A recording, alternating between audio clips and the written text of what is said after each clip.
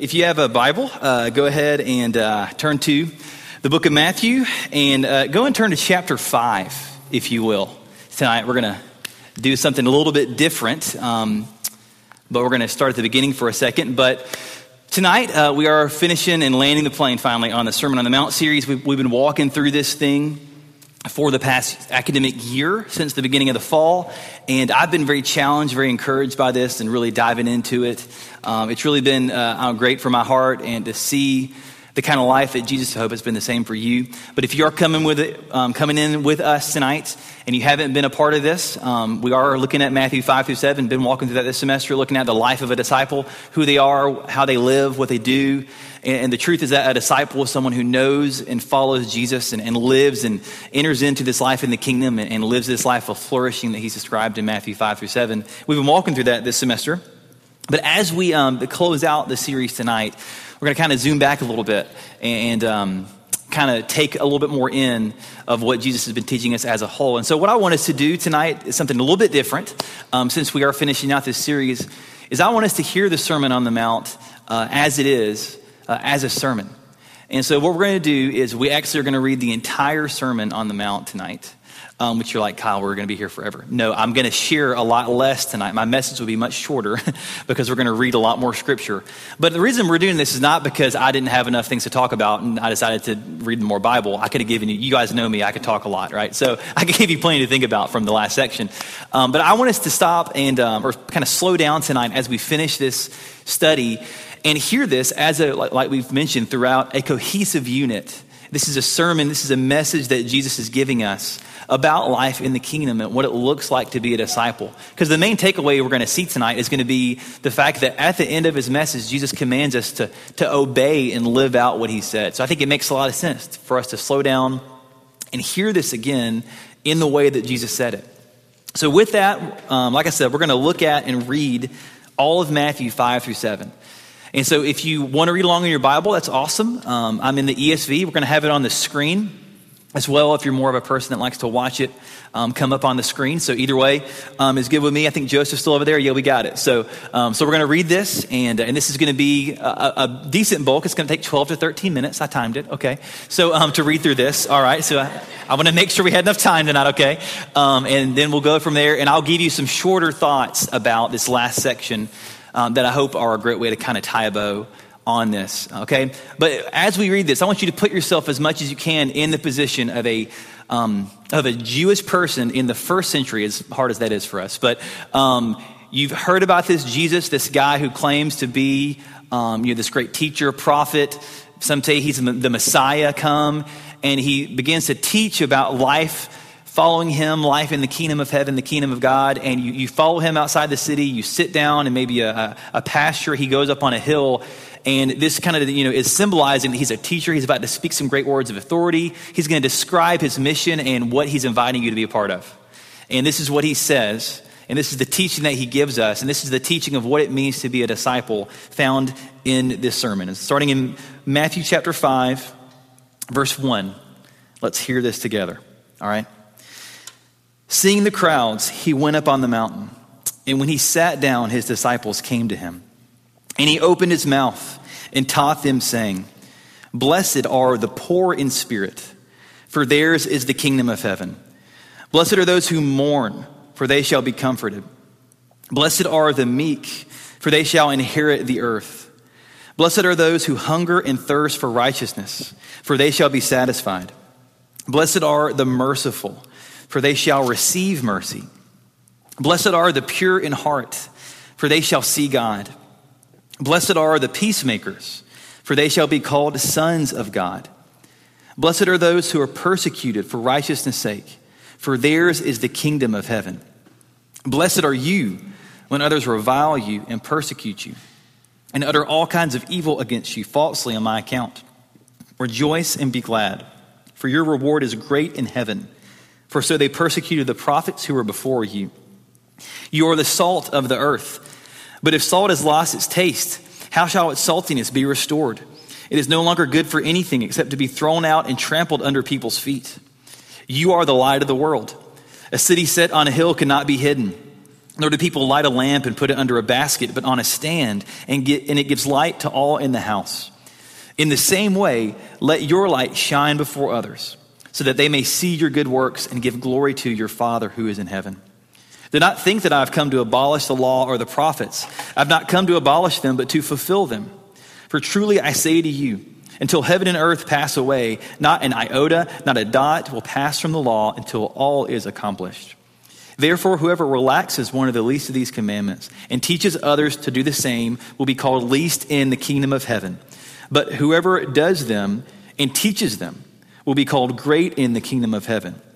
For I tell you, unless your righteousness exceeds that of the scribes and the Pharisees, you will never enter the kingdom of heaven. You've heard that it was said to those of old, you shall not murder, and whoever murders will be liable to judgment. But I say to you that everyone who's angry with his brother will be liable to judgment. Whoever insults his brother will be liable to the council, and whoever says, you fool, will be liable to the hell of fire. So, if you're offering your gift at the altar, and they remember that your brother has something against you, leave your gift there before the altar and go. First, be reconciled to your brother, and then come and offer your gift. Come to terms quickly with your accuser while you're going with him to court, lest your accuser hand you over to the judge, and the judge to the guard, and you be put in prison. Truly, I say to you, you'll never get out until you've paid the last penny. You've heard that it was said, you shall not commit adultery. But I say to you that everyone who looks at a woman with lustful intent has already committed adultery with her in his heart. If your right eye causes you to sin, tear it out and throw it away. For it's better that you lose one of your members than your whole body be thrown into hell. And if your right hand causes you to sin, cut it off and throw it away.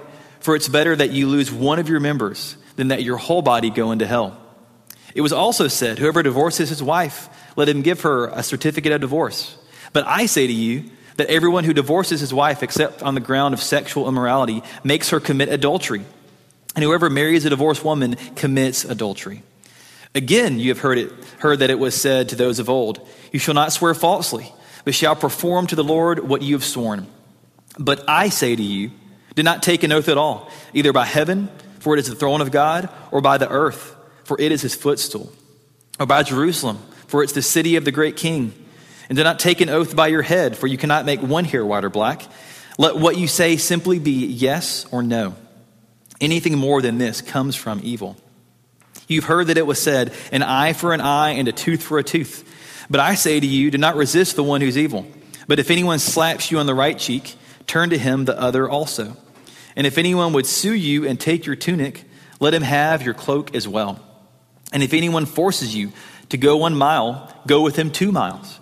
Give to the one who begs from you, and do not refuse the one who would borrow from you. You've heard that it was said, you shall love your neighbor and hate your enemy. But I say to you, love your enemies and pray for those who persecute you, so that you may be sons of your Father who is in heaven. For he makes his sun rise on the evil and on the good, and sends rain on the just and on the unjust. For if you love those who love you, what reward do you have? Do not even the tax collectors do the same? And if you greet only your brothers, what more are you doing than the others? Do not even the Gentiles do the same? You therefore must be perfect, as your heavenly Father is perfect. Beware of practicing your righteousness before other people, in order to be seen by them, for then you will have no reward from your Father who is in heaven. Thus, when you give to the needy, sound no trumpet before you, as the hypocrites do in the synagogues and in the streets, that they may be praised by others. And know what your right hand is doing, so that your giving may be in secret. And your Father who sees in secret will reward you. And when you pray, you must not be like the hypocrites, for they love to stand and pray in the synagogues and at the street corners, that they may be seen by others. Truly, I say to you, they have received their reward. But when you pray, go into your room and shut the door, and pray to your Father who is in secret. And your Father who sees in secret will reward you. And when you pray, do not heap up empty phrases as the Gentiles do, for they think that they will be heard for their many words. Do not be like them, for your Father knows what you need before you ask him. Pray then like this: Our Father in heaven, hallowed be your name. Your kingdom come, your will be done on earth as it is in heaven. Give us this day our daily bread, and forgive us our debts, as we also have forgiven our debtors. And lead us not into temptation, but deliver us from evil. For if you forgive others their trespasses, your heavenly Father will also forgive you. But if you do not forgive others their trespasses, neither will your Father forgive your trespasses. And when you fast, do not look gloomy like the hypocrites, for that they disfigure their faces, that their fasting may be seen by others. Truly I say to you, they have received their reward. But when you fast, anoint your head and wash your face, that your fasting may not be seen by others, but by your Father who is in secret. And your Father who sees in secret will reward you. Do not lay up for yourselves treasures on earth, where moth and rust destroy, and where thieves break in and steal. But lay up for yourselves treasures in heaven, where neither moth nor rust destroys, and where thieves do not break in and steal. For where your treasure is, there your heart will be also. The eye is the lamp of the body. So if your eye is healthy, your whole body will be full of light. But if your eye is bad, your whole body will be full of darkness. If then the light in you is darkness, how great is that darkness? No one can serve two masters, for either he will hate the one and love the other, or he will be devoted to the one and despise the other. You cannot serve God and what you will eat. Therefore, I tell you, do not be anxious about your life, what you will eat or what you will drink, nor about your body, what you will put on. Is not life more than food, and the body more than clothing? Look at the birds of the air. They neither sow nor reap nor gather into barns, and yet your heavenly Father feeds them. Are you not of more value than they? And which of you, by being anxious, can add a single hour to his span of life? And why are you anxious about clothing? Consider the lilies of the field, how they grow. They neither toil nor spin. Yet I tell you, even Solomon in all his glory was not arrayed like one of these. But if God so clothes the grass of the field, which today is alive and tomorrow is thrown into the oven, will he not much more clothe you, O you of little faith? Therefore do not be anxious, saying, what shall we eat, or what shall we drink, or what shall we wear? For the Gentiles seek after all these things, and your heavenly Father knows that you need them all. But seek first the kingdom of God and his righteousness, and all these things will be added to you. Therefore, do not be anxious about tomorrow, for tomorrow will be anxious for itself. Sufficient for the day is its own trouble. Judge not, that you be not judged. For with the judgment you pronounce, you will be judged, and with the measure you use, it will be measured to you. Why do you see the speck that is in your brother's eye, but not notice the log that's in your own eye? Or how can you say to your brother, let me take the speck out of your eye, when there is the log in your own eye? You hypocrite, first take the log out of your own eye, and then you will see clearly to take the speck out of your brother's eye. Do not give to dogs what is holy, and do not throw your pearls before pigs, lest they trample them underfoot and turn to attack you. Ask, and it will be given to you. Seek, and you will find.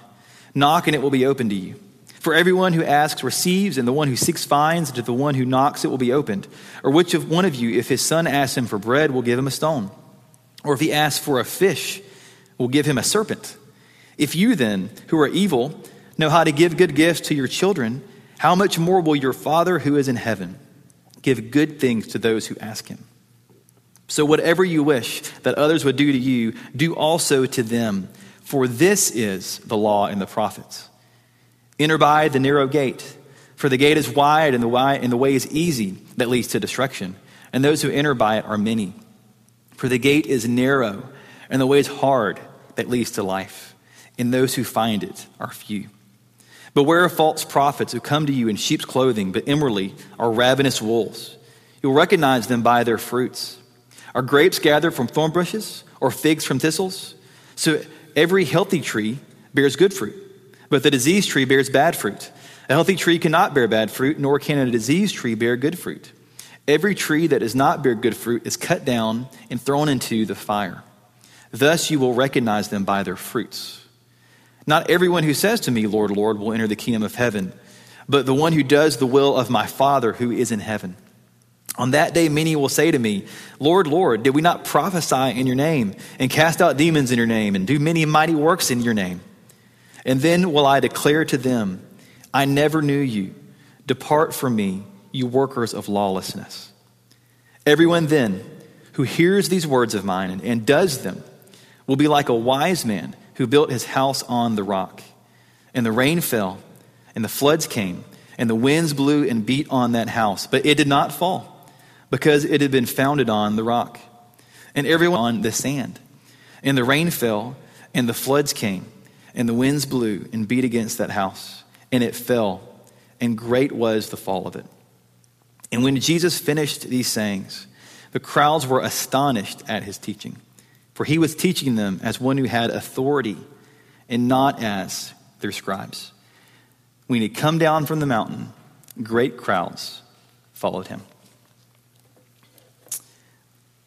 Let's take a moment and let's pray.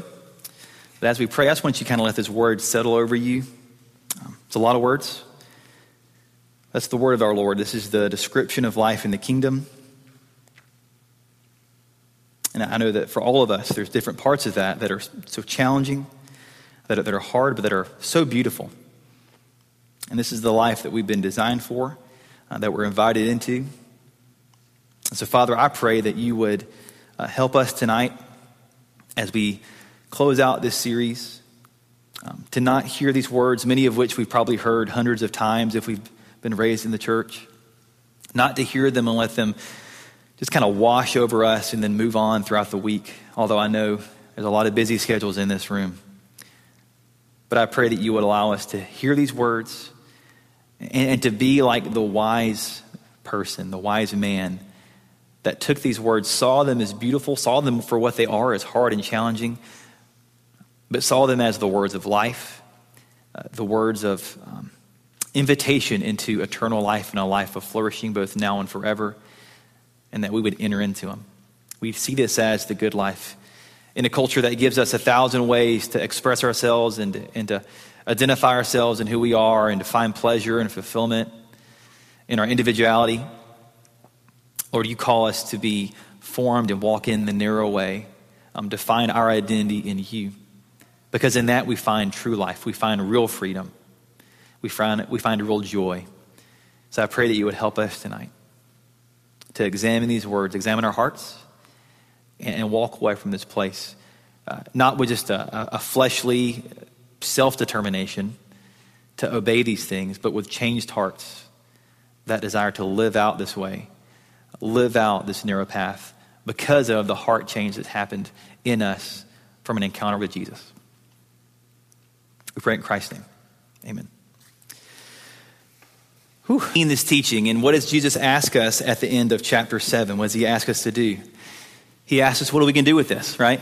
He doesn't give us like a marching charge to go do something else, but he simply asks us to stop and to consider, what are we going to do with these teachings? And he says, really, in the end, there's two kinds of people, right? There's those that hear the words of Jesus and actually obey them. And there's those that hear the words of Jesus and walk away and not do them, right? Both the people hear the words, but only one of them does them and has a good foundation. And so he uses this illustration that you're probably really familiar with. There's a VBS song about it, right? The wise man built his house upon the rock, He has this illustration of two people building a foundation. All right, the wise man hears and does use his words. And a storm comes and it presses in on every side of this house, but it survives the storm because it had a good foundation. But the person that doesn't do the words of Jesus, he just hears them but doesn't actually follow them, is called a foolish man. Which, fun fact, that word Greek, or the word in the Greek is the word moros. What word do you think we get in English from moros? Moron. So Jesus says the moron is the one that hears his words and doesn't do them. I hope we have no morons in the room tonight, all right? He calls the man a moron who hears his words but doesn't do them. He builds his house on sand, and this storm comes and destroys his house, all right? So tonight we're going to ask the question, what are we building our lives upon? If to have a strong foundation is to hear and obey the words of Jesus, what are we building our lives upon? So I want to point out 4 things about this illustration, and we have a new thing tonight. We have some slides on the side if you want to keep up with it on the screen as well. I got inspired tonight to be fancy, so be bougie in our last night. All right, so, okay. I know the hip words, all right? So 4 things to keep up with and to see in this illustration is this. Number 1, the foundation is hidden. Number 2, the foundation's priority. Number 3, the foundation's obedience, not agreement. Number 4, the foundation is exposed by the storm. All right, let's walk through these and see what they may mean for us. Okay, number 1, foundation's hidden. I think about a foundation in a house. Okay, you probably know what a foundation is. It's like the concrete slab most days we build stuff on for houses. It wasn't always concrete back then. They hadn't invented concrete, I don't think, at that point. Don't quote me on that if my civil engineering history is not great, okay? But foundations are hidden. But think about a house, right? A house can look really good, but have a very messed up foundation, right? It's very possible for that to happen. But Jesus is the difference between, in this illustration, the foundation of this home and of our lives is the difference between life and death. Because we're assuming that the people that built the house are in the house when the storm comes, right? So they're surviving or not surviving the storm. He tells us the difference between a fragile life and an indestructible life is not the external stuff, but the internal, right? And we've seen this over and over again in the sermon, right? With this idea of being perfect, being complete, this external righteousness versus this internal righteousness. But Jesus reminds us here again, it's not about the externals of our life, right? But what our life is built upon that really matters. Because it's really easy to keep up appearances, right? We live in an age of appearances. It's all about social media, our appearance to other people in terms of what we wear, how we kind of present ourselves to other people. We live in an age and a culture of appearances. And it's easy, especially in the church, I think sometimes, to keep up a game of appearances and even be a religious person, but have a heart that is far away from Jesus and being devoted to him. And that kind of external stuff only gets us so far. And so Jesus says instead that an indestructible life is one that has a heart devoted to Jesus, both in word and in action. And we'll get to that in a second. But it's only when we have a heart devoted to Jesus, which only can happen when we repent and believe in the gospel of Jesus, that we can have this solid foundation, that we can stop living just for externals, that we can move on from this endless game of trying to appear good enough for other people and instead start building our lives on a strong and stable foundation that can last through anything in life and through any storm. All right, that's number one. Number two, told you I was going to be quicker tonight. All right, told you. All right, number two, the foundation is priority. All right, think about it. Anybody here ever been around a home that's being built? Like anybody's family built a house, and lived in it? Yeah. So one of the first things you do when you build a house is to obviously get the ground level, but then build the foundation. It's kind of a big deal. Okay, and you may have heard about Ridgecrest South and the legendary foundation problems that place has, which, by the way, I can't verify that. Nothing I've seen online says that really happened. But rumor is Ridgecrest South, they forgot to include the cars in the way to the parking deck, so the thing is actually settling in the ground, and in a few years we're going to have to tear it down. That may not be true, though. I may be lying to you because nothing on Google can verify it. So, but in that case, the foundation is a significant thing that got messed up. And there's a lot of money that probably you guys are going to have to pay for to tear that building down and rebuild it, all right? It was a costly mistake. Probably my tuition is still getting put in there somewhere, okay? But here's the deal, in this illustration, why would someone decide to build a house on sand? The civil engineers in the room know that sand makes a terrible foundation. It's really shifting sand, right? It moves around. It doesn't handle water very well. It's not a great foundation. You need a sand-clay mix, all right, in the civil engineer, sand-clay base mix, okay, if you care to know. But that's what you build your foundation on and not sand. So why would this guy in this picture decide sand would be the best thing to build on? Well, I think two easy reasons are, number one, it was cheaper and it was more convenient. All right, it was really easy to build your foundation on sand because it's probably cheaper. It's cheaper today, I know. I'm sure it was back then. But also it was more convenient because it probably was more readily available than having to go and carve out rock or bring in some rock. Because it says the rock, by the way, which always makes me think of Dwayne Johnson having a house built on top of him. But but when it says the rock, it means rock. It doesn't mean they took a boulder and built a house on it, okay? It means they just built it on rock, okay? You're never going to forget that now when you read that, okay?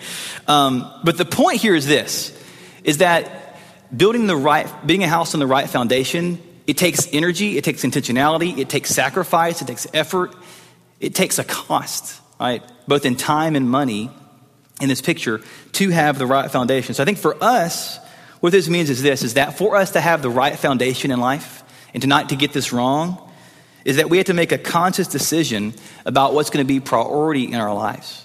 And that takes work. Because like we talked about last week, following Jesus costs us a whole bunch, right? We have to die to ourselves, right? We have to take up our cross and follow Jesus. It's not easy to follow Christ, but it's worth it. But it costs. And the thing is that if you don't choose your life's foundation, if you don't choose your life direction, I can guarantee you someone will choose it for you. Or something will choose it for you in life. Right? Everyone has a life direction, a life foundation, but not everyone chooses it, and they have it chose for them. And many, many people will get to the end of life or get to a storm in life and begin to realize they made a really poor choice about what they were going to build their life upon. Because we can easily build our lives on things like money, success, marriage, kids, pleasure, all kinds of stuff. Those are good things, by the way. They're not wrong at all. But if we make those our foundation, we take good things and begin to try to make them God things, we begin to find that they make terrible foundations, especially when a storm hits. So we also have to choose and make a priority what our foundation is going to be, what our life direction is going to be. Because Jesus tells us that there's only one right option for our foundation. It's knowing and obeying the words of Jesus. All right. So number 3, we see that the foundation is obedience, not agreement. If you go back and look in the Sermon on the Mount, you see this a lot, but Jesus uses the word or the verb to do 22 times in the Sermon on the Mount. Our English translations kind of cover it up with different words, but the Greek word poieo, which means to do, is used 22 times in the Sermon on the Mount. And so there's a very bold focus in the sermon, not just of hearing Jesus' words, but doing them and actually living them out. And this echoes much of what we hear in the Bible, but I think a great illustration of this is in James chapter 1 and 2. We're going to have them on the screen too. But James 1:22 says this. It says, "But be doers of the word, and not hearers only, deceiving yourselves." And you skip down into James chapter 2, verses 14 through 19. James says this. He says, What good is it, my brothers, if someone says he has faith, but does not have works? Can that faith save him? If a brother or sister is poorly clothed and lacking in daily food, and one of you says to them, "Go in peace, be warmed and filled," without giving them the things needed for the body, what good is that? So also faith by itself, if it does not have works, is dead. But someone will say, "You have faith and I have works. Show me your faith apart from your works, and I will show you my faith by my works. You believe that God is one. You do well. But even the demons believe and shudder." It's a challenging verse to know that it's not about just intellectual knowledge that saves us and expresses our faith. Even the demons believe God is exactly who he is, but they don't respond to him in faith and obedience. And they're enemies of God. I love the way that John Stott says it. He wrote a great commentary on the Sermon on the Mount. John Stott said it this way. He said, "The question is not whether we say nice, polite, orthodox, enthusiastic things to or about Jesus, nor whether we hear his words, listening, studying, pondering, and memorizing until our minds are stuffed with his teaching, but whether we do what we say and do what we know. In other words, whether the lordship of Jesus, which we profess, is one of our life's major realities." And that challenged me to think, are the words of Jesus and following him, is that one of our life's major realities? Is that one of my life's major realities that I seek to do and to follow? Because, many of us, myself included, we've grown up in the church and we know so many of these things and heard them so many times. We know all the things about Jesus, and it's great to know the Bible. It's great to have studied scripture and to be able to quote lots of things and sing awesome VBS songs about the truths of the gospel, things like that. That's fantastic. Many of us have benefited from that. I know I have. But one danger about knowing all this information, especially being raised in it, is that we can become in many ways inoculated or vaccinated with Jesus, to where we know just enough of the gospel to keep us away from really knowing Jesus.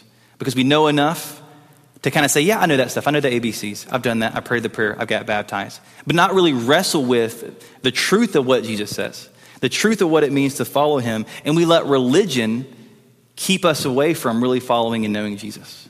And I know in my life that was true. It took me a while to figure out what it really meant to follow Jesus versus just knowing the information and agreeing to it with my words, but denying it with my life and not really submitting to him. But that's how Jesus differentiates between those that really know him and those that don't. It's those that obey him and seek out to live this kind of life. Because it's like we said last week, it's not our obedience that saves us, but our obedience gives evidence that we know Christ, all right? Because most of us in the church today, I believe, don't need more information, although information is good. I'm all about Bible study and theology. But most of us don't need more information about Jesus and about the Bible. We need to start to live out and put into practice the stuff that we already know. All right? I think it's one of the greatest needs in the church today is to stop thinking like more information is going to make us better disciples. Instead, it's to live out the stuff that Jesus has already shown us and that we know. All right? And information is great, and there may be people in here that need to know more about the Bible to follow Jesus better. And we grow in our walk with Christ by knowing more, but it can't end with information. You get me? It can't end with knowledge. It has to be more than that. Okay? So we have to take an honest look at our lives and asking, are we really seeking to obey Jesus, to lay our lives before him and walk out this life? Or are we simply just building up information that in the end is probably going to condemn us more than it's going to do anything else? All right. Number 4, the foundation is exposed by the storm. We see this in this illustration. The storm comes in, it presses down on the roof and the walls and the foundation, and it destroys the moron's house. But the guy, the wise man, his house is saved. And so in this story, we got to imagine that things probably seemed really fine in this illustration with the two houses. Like before the storm came, who knows, the fool's house may have looked even better than the wise man's house. He may have had some nice curtains and shades and a cool porch and stuff, I don't know. But like his house may look better, but when the storm came, it exposed it for what it was and the truth was seen. But one thing to notice in this is that in this illustration, Jesus makes it clear that knowing him, being a disciple, it in no way keeps us away from the storms in life. Like following Jesus in no way means that we're going to avoid suffering in life. Jesus makes it clear that both people who know him and follow him and those that don't, they both go through storms. They both experience suffering in life. But we all face storms in different ways. I mean, even coming to college for some of you may have been a storm in and of itself and just a big storm with many storms in it. But we all face storms in different ways in terms of losing people and tragedy and depression and disappointment and failure. These are all part of living in a broken world. And we all experience this stuff. But really what these things end up doing for a Christian is exposing our lives and helping us really grasp more onto Jesus. But for those that don't know Christ, it exposes the faulty foundation of our life and really what we're making ultimate. And if we have a bad foundation when a storm comes, what happens? Our life falls apart, right? We come to the end of our rope, we have no idea what to do, and this idolatry in our hearts is exposed. But if we have the right foundation, it can act as an anchor to sustain us, not withstand us, to sustain us within the storms of life. It doesn't mean we don't struggle. It doesn't mean we don't go through storms, but we have this anchor that can sustain us in these storms. But one more thing to know about that is that in biblical language and in biblical terminology, usually storms weren't meant to associate like the suffering we experience in life. We talk about the storms of life and stuff, but in biblical language, storms are normally meant to talk about the judgment of God. You can go back and look in the Old Testament. There's lots of examples of that. So ultimately what Jesus is telling us is that having the right foundation is going to help us withstand the storm of God's judgment, but of standing before God and being judged by him. So what he's telling us is this, is that it's only when we have a real relationship with Jesus that's expressed in our obedience to him that we can have confidence in standing before God one day. It's only in knowing him that we can have that confidence, because then our life won't be built on our own works, our own whatever, but instead it'll be based on and built on the perfection of Jesus in our place, lived for us. All right. So let's do this. Before we close up tonight, I want to look at these last couple of verses in Matthew 7 and beginning of 8, and then we'll wrap up, okay? As we begin to kind of tie a bow on this. So look back with me, if you will, Matthew 7, 28 through verse 1 of chapter 8, because we read a lot a second ago. I want us to look at this again. So this is how the Sermon on the Mount closes.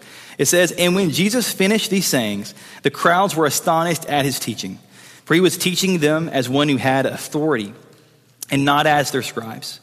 When he came down from the mountain, great crowds followed him." So 2 things to notice about this as we close is, number 1, Jesus speaks to us with the full authority of God, and he speaks to us as the true lawgiver. So notice first off, he speaks with the full authority of God. That the scribes, if you think about it, they taught on the authority of others. Like for me, when I teach this or on a Sunday morning, I'm not teaching on my own authority.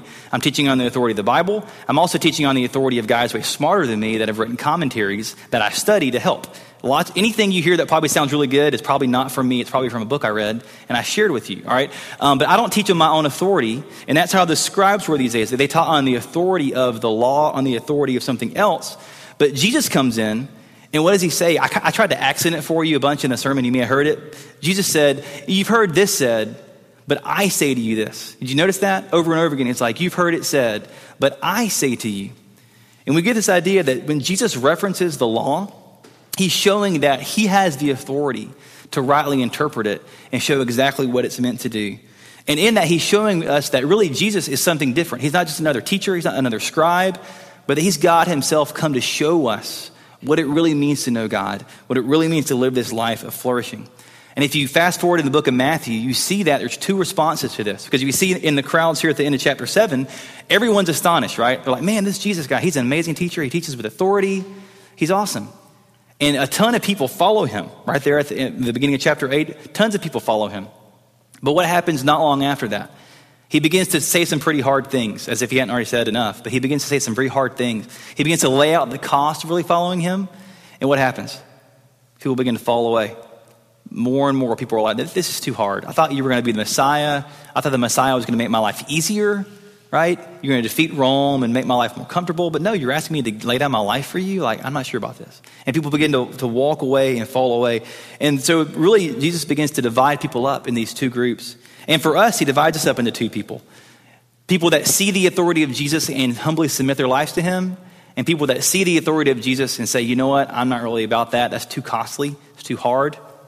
I prefer to have my little life of comfort, my little life of satisfaction in my own stuff, in my own little kingdom. I don't really want this kingdom of God. And in the end, that life leads to destruction, right? It's the wide way. It's the broad way that leads to destruction. Last thing, Jesus speaks to us as the true lawgiver because we see him coming down from the mountain and these crowds follow him. And that's meant to help us, if we're reading the text well, to remind ourselves of Moses. Remember in the Ten Commandments, he goes up on the mountain. He receives the Ten Commandments. He comes back down the mountain. He meets God on the mountain, comes back down. So in this is meant to remind us that Jesus, and really show us that Jesus is not just another Moses. He's not just another lawgiver. He is the better Moses. He's the new Moses who's the giver of the true law. He's the true teacher and the true decider of truth. He's not just a teacher giving good advice. He doesn't give us that option. He's the teacher of and showing us the way to eternal life. He's showing us how everything in the Bible, including the law itself, finds its fulfillment in him. And really what he's doing is he's showing us a new way to be human. He's showing us a new way into a life of flourishing, all right? He's showing us a new way to be human. And that's why for Christians, the way that we live is that the whole life of a disciple is to seek to learn and live like Jesus. To learn from Jesus and to live like him because he invites us into this full and flourishing life. It's hard, but he invites us into it. So we're going to close up with two more things. First is this great quote on that from Dallas Willard. I love this. He wrote a great book on the Sermon on the Mount, but he says this near the end of the book. He says, as a disciple of Jesus, I am with him by choice and by grace, learning from him how to live in the kingdom of God, how to live within the range of God's effective will, his life flowing through mine. Get this, I love this quote. I am learning to live my life as he would live my life if he were I. I am not necessarily learning to do everything he did, but I am learning how to do everything I do in the manner that he did all that he did, right? It's like the old school WWJD bracelets in some way. You know, there's a lot of truth in there, even though it's cheesy, right? But to be a disciple of Jesus is to take the way he lived his life and not become, a rabbi teacher back in the first century and have an awesome beard and long hair, but instead to take the life of Jesus, the way he lived his life, the priorities he placed in the kingdom and serving others and loving and laying down his life, preaching the gospel and making that the way we live our lives today. Because in the end, Jesus really says this to us. He says that to know him is to obey him, right? There's this direct connection between knowing and obeying Jesus. That our knowledge and personal relationship with him is expressed and reflected in obeying him. But the only way to obey him is to know him and be changed by him. But yet our knowledge will then directly, as fruit, lead to that obedience. All right. So for us, as we finish out this series, I want to challenge you. Like, if you claim to be a Christian in here and you claim to know Jesus, how is that leading you to obedience? If Jesus says that the wise person is the one that takes his teachings, this life of discipleship, and obeys it and lives it out, how are you doing that? Are you living your life on a faulty foundation where Jesus would call you a moron because you're living your life wastefully where it's going to lead to destruction?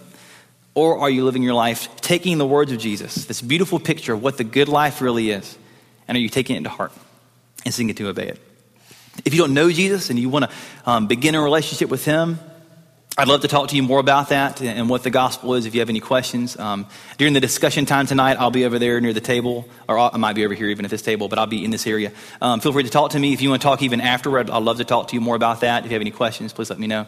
But as we wrap up tonight, we're going to have 3 questions that we're going to discuss. And so I want to pray for us and then give you guys some time to discuss at your tables, about 10, 15 minutes. Okay? All right, let's pray. Father, we thank you so much for your word. We thank you for the power of it and how we've been walking through it this year, and how I know I've been so challenged to see that so much of the Bible is not just a list of do's and don'ts and commandments and rules that may seem so dry and boring and restrictive, but that, Lord, the life you invite us into and the life of following Jesus, it's the way that we were designed to live. It's a true life of freedom and joy and flourishing and goodness.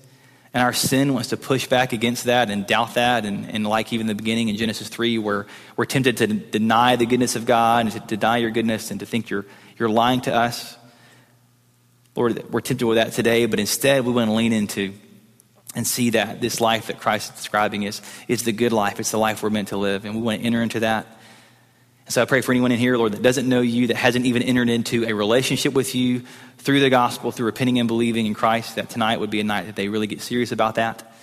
But I pray for the believers in this room, that we would see these words, this depiction of life in the kingdom, and that we would see it as beautiful. We would see it as something that we're invited into, Lord. Not that it doesn't cost, not that it doesn't involve persecution and hardship, but it's the good life. It's a life of flourishing and fullness that offers us so much more than anything our culture, that our society could offer today. So I ask you would guide us in our discussion. Pray in Christ's name. Amen.